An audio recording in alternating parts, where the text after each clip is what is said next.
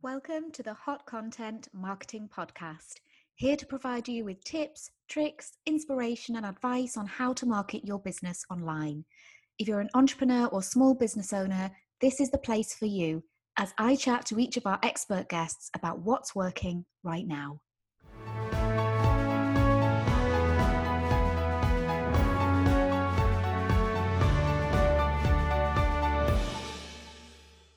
Hi, Gudrun. Welcome to the podcast. Hi, Natalie. Thank you very much for having me. I'm excited to be here. Brilliant. How are you today? I'm good, thank you. Unexpectedly warm up in the northeast of England. So, a bit hotter than I was expecting. The windows are open. And what's it like over where you are? A little bit muggy, actually. I mean, lovely and warm, but yeah, that sort of close. Yeah. But nice, sticky. Yeah. Still better than winter and rain, though, in my mind. Yeah, absolutely. So it's great to have you on. Would you just start by telling us a little bit about you and what you do, your interests and who you help? Mm-hmm. So I have been a published writer for 21 years. Oh. I had my first piece of work published in a teenage review magazine that was run by Waterstones. And I always wanted to be a writer. I wanted to be a war correspondent, but my mum wouldn't let me in case I got blown up. Yeah. So, yeah, I'm quite clumsy at the best of times, so in a war zone, probably not advisable. So I studied journalism. I worked for the Crack magazine. I worked for some music websites. I did a lot of reviewing. And I always kept my hand in throughout being an employee. And then about 5 or 6 years ago, I thought about becoming self-employed, and I had a couple of false starts. And then 3 years ago, I decided to focus entirely on my writing. And what I do now is I work with some IT consultants, some financial experts, and then people in marketing and comms, so PR and marketing and digital communication, things like that. And I help them with their content because they're so busy, they don't have time to do it themselves. So I might write original content to put blogs together, white papers, if that's going to be helpful to their audience. I do a lot of podcast show notes. I write ebooks. I help people turn webinars and online courses into ebooks. And I've also written a couple of big marketing books for a well-known marketing company in the Northeast. Oh. So yeah, it's all really varied, which is really nice. So I get to learn lots of things, and because I'm a journalist at heart and I'm very nosy, it gives me an opportunity to have what we say up here, a neb about, and find out more about people. So yeah, it's lots of variety, lots of writing, lots of helping people to reach a wider audience and showcase their skills and their knowledge and expertise. Brilliant. And I think what's great is that even in this kind of digital age, words are in fact more important than ever, aren't they? Yeah. And I know for you a big focus is still on the quality of writing, so and that is still as important as it ever was. And I guess that's a big part of what you help people with, really. Yeah, it is. And you do see arguments that one, nobody wants to read anymore, which isn't true. There's also a notion that people aren't as bothered or as careful about their writing, their grammar, their punctuation, things like that. And there's also this idea that because everybody's used to reading online, people have short attention spans and don't want to read long streams of information. But the truth is that actually people will read it if it's long. It's just got to be interesting to them. And one of my favorite facts comes from the father of copywriting and advertising, David Ogilvy, who said and found in the 1940s that long form copy far outperformed short form copy. And that's 70 years ago. And even now, that's actually true. When you run your A/B split testing, long copy is always going to be popular, so long as it's interesting and valuable and ideally entertaining as well. Wow, that's really interesting, because one of the questions that I guess get asked most often, definitely the top question, is how long should my blog posts be? So that's a really interesting one, isn't it? It is, and it's, how long is a piece of string? If you're using Yoast on your website, you want to turn all the little green lights on, and we know that it likes a minimum of 300 words. Cornerstone content now for Yoast is a minimum of 900 words. And I think the advice I always give to people who are starting to blog is to draft out what you want to say in your blog post. And allocate so many words per section. So 3 key points, your intro and your conclusion. And that'll give you 300 words minimum. But you'll find that if you know what you're talking about, you'll quite easily go over 300 words. Just so long as you're not waffling or repeating yourself. I think 600 or 900 words is quite achievable. You just list the three or four key points to talk about, and you'll be surprised by how quickly that actually flows. What advice would you give people? Because a lot of people out there who lack confidence hugely with writing, and they know that they need to be producing blog posts and all the rest of it. But obviously, we're championing this quality content and quality English, language and grammar. What would you say to people who struggle with that and have a lack of confidence about it? I think there's a couple of things. First of all, is that people's perception of language is a lot more relaxed. So, you can't start sentences with button because now, which we were always told at school you shouldn't. So and when you're writing for your audience, and of course it's all this thing about your personal brand these days, try and write the way you would want to read. So you don't have to write a formal piece. It's not an essay for school. Write naturally. Be conversational if that's appropriate to your audience. And then secondly, once you've written it, if you're not certain about your grammar, about your spelling or your punctuation, ask somebody who is.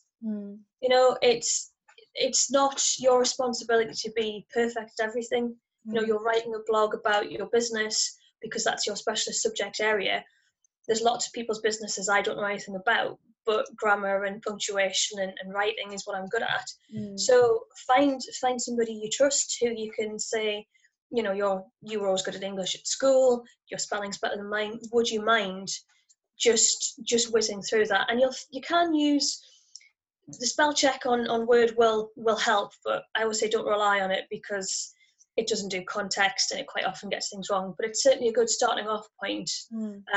To use Word or Pages or even an online tool like Grammarly, but ask for help as well if you're not certain.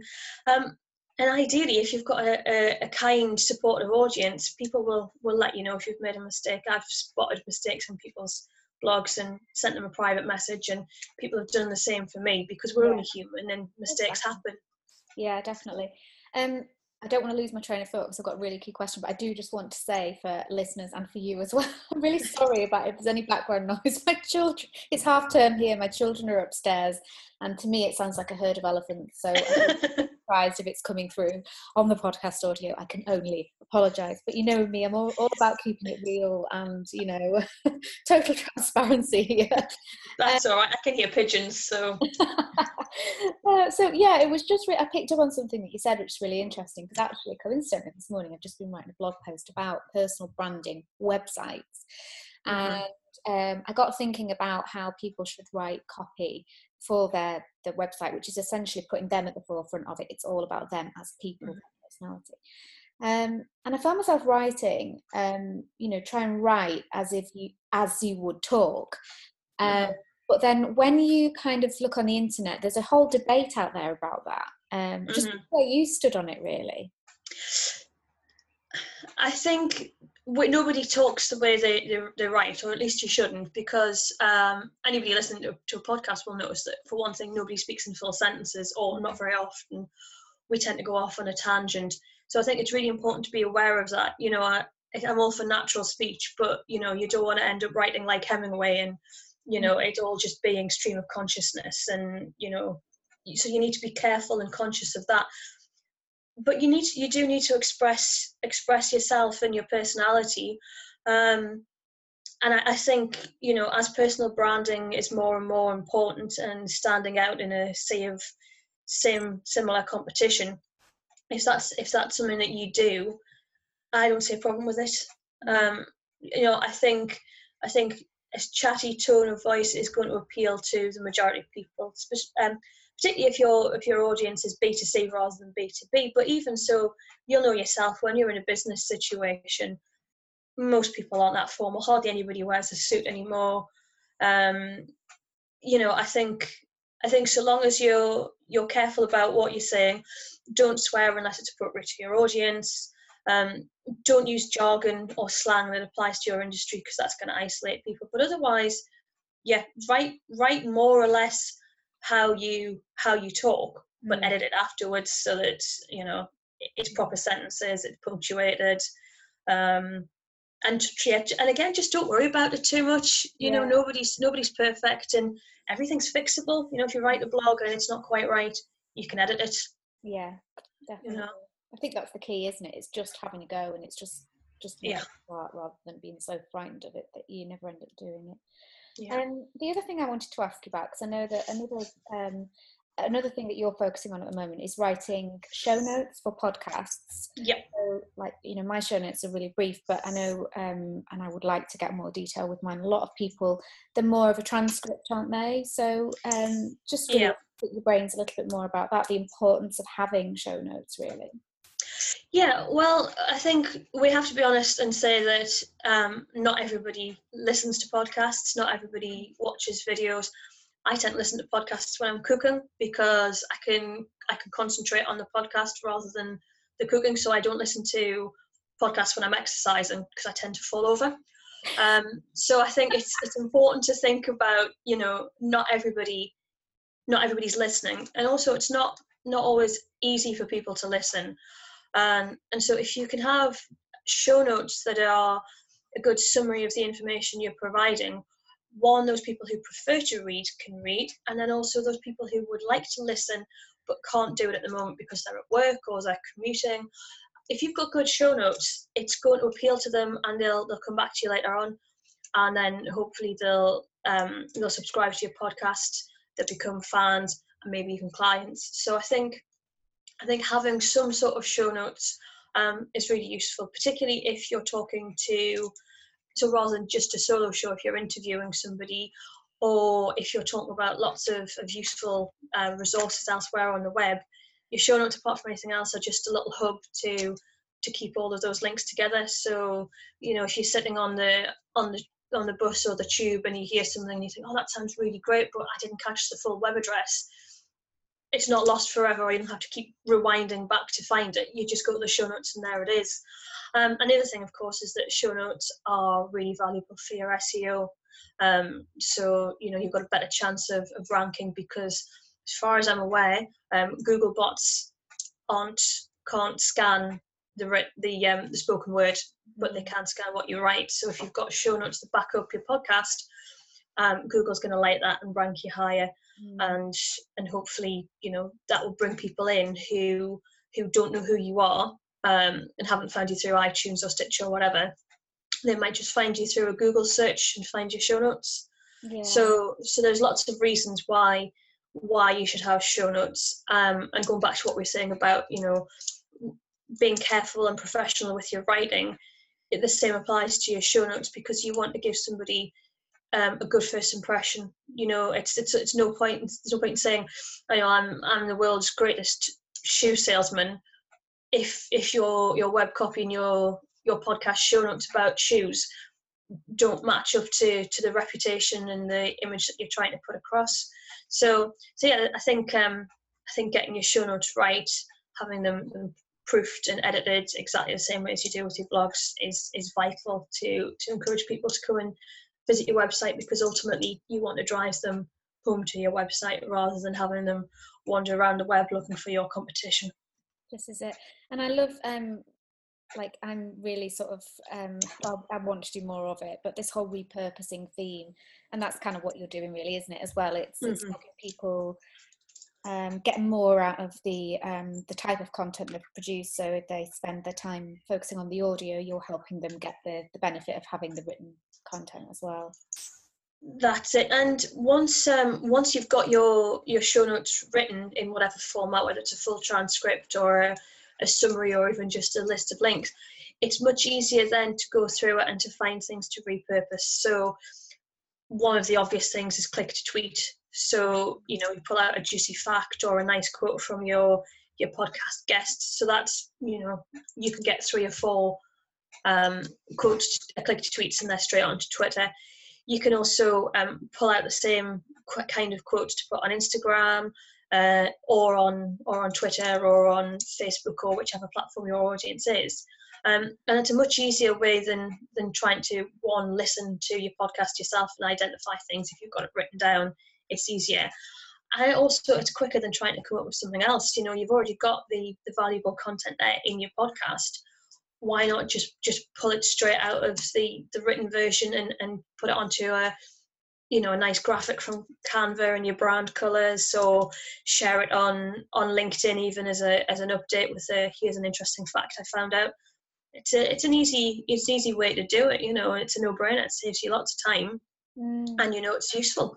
Exactly. And I think because we had Amy Woods on a while ago talking about specifically content repurposing, and anytime I talk to somebody about it makes me realize how much more potential there is. We're all so focused on what's the next thing I can write about, what's the next thing I can podcast about or talk to somebody about, and actually it's about taking that step back, isn't it? Slowing down and going, hang on, I've already done a lot of this. But you do need to take a step back, don't you? Or work with somebody like you who's got that view, who can say, take that from there, that from there.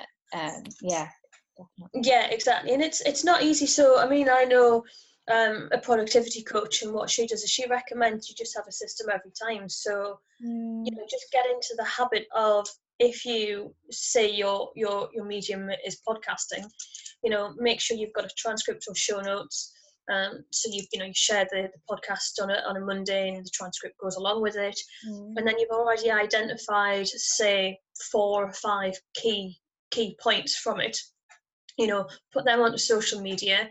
So if you did them on Twitter and Facebook, obviously at different times, you've got 8 there already. If you then put them onto graphics on Instagram, that's another 4. And it's just a question of just coming up with a little system and making it as easy as possible for yourself, so that every time you produce a new piece of content, you know in your mind the different ways to repurpose it, and then it's just a case of ticking the boxes, and just try and think of it as part of the podcast process, rather than, oh my god, now I've got to sit down and repurpose my content. Just have it as part of the process. You've already had to source your guests, you've had to send them the questions, you've had to do the interview, you've had to edit it, you've got to upload it. Just add the repurposing on as the end of the process, and you'll feel, 1, much better about it because it's done, and it'll be 2, just much quicker, and you're not going to feel quite as bad about it. Yeah. Oh, well, I don't know about anybody else, but I am inspired. Yeah, good. That's nice to hear. Brilliant. Thank you so much, Gudrun. It's been really nice to chat to you, as always. And thank you for having me. Let everybody know how they can connect with you on social media. Yep. I'm mostly on Twitter at Gudrun Lauret, which is capital G, capital L, and I'm sure you'll write my name down, because I do apologise. It's a fairly unusual name, so I'm hard to find. Also on Instagram, and then my website is just gudrunlauret.com. So yeah, please spell it out for people, because otherwise they'll never find me. While we're talking about your name, I meant to ask you that, because I'm always wondering the origin of your name. Yeah, so the story goes that when my mum was pregnant, she saw a film at York University, because my parents were living down in York, and one of the characters in the film was called Gudrun, and she thought, oh, I like that name. If I have a girl, I'll call her that. So I was, and she did. But unfortunately, she has no idea what the film was. So I've had a little bit of a dig about. But I do know that D.H. Lawrence had a character called Gudrun in Women in Love, although I don't recommend reading it because it's boring. I tried once, yeah. So yeah, too much sadness. So the name it's a Scandinavian name, and it comes from the Anglo-Saxon alphabet, the runes.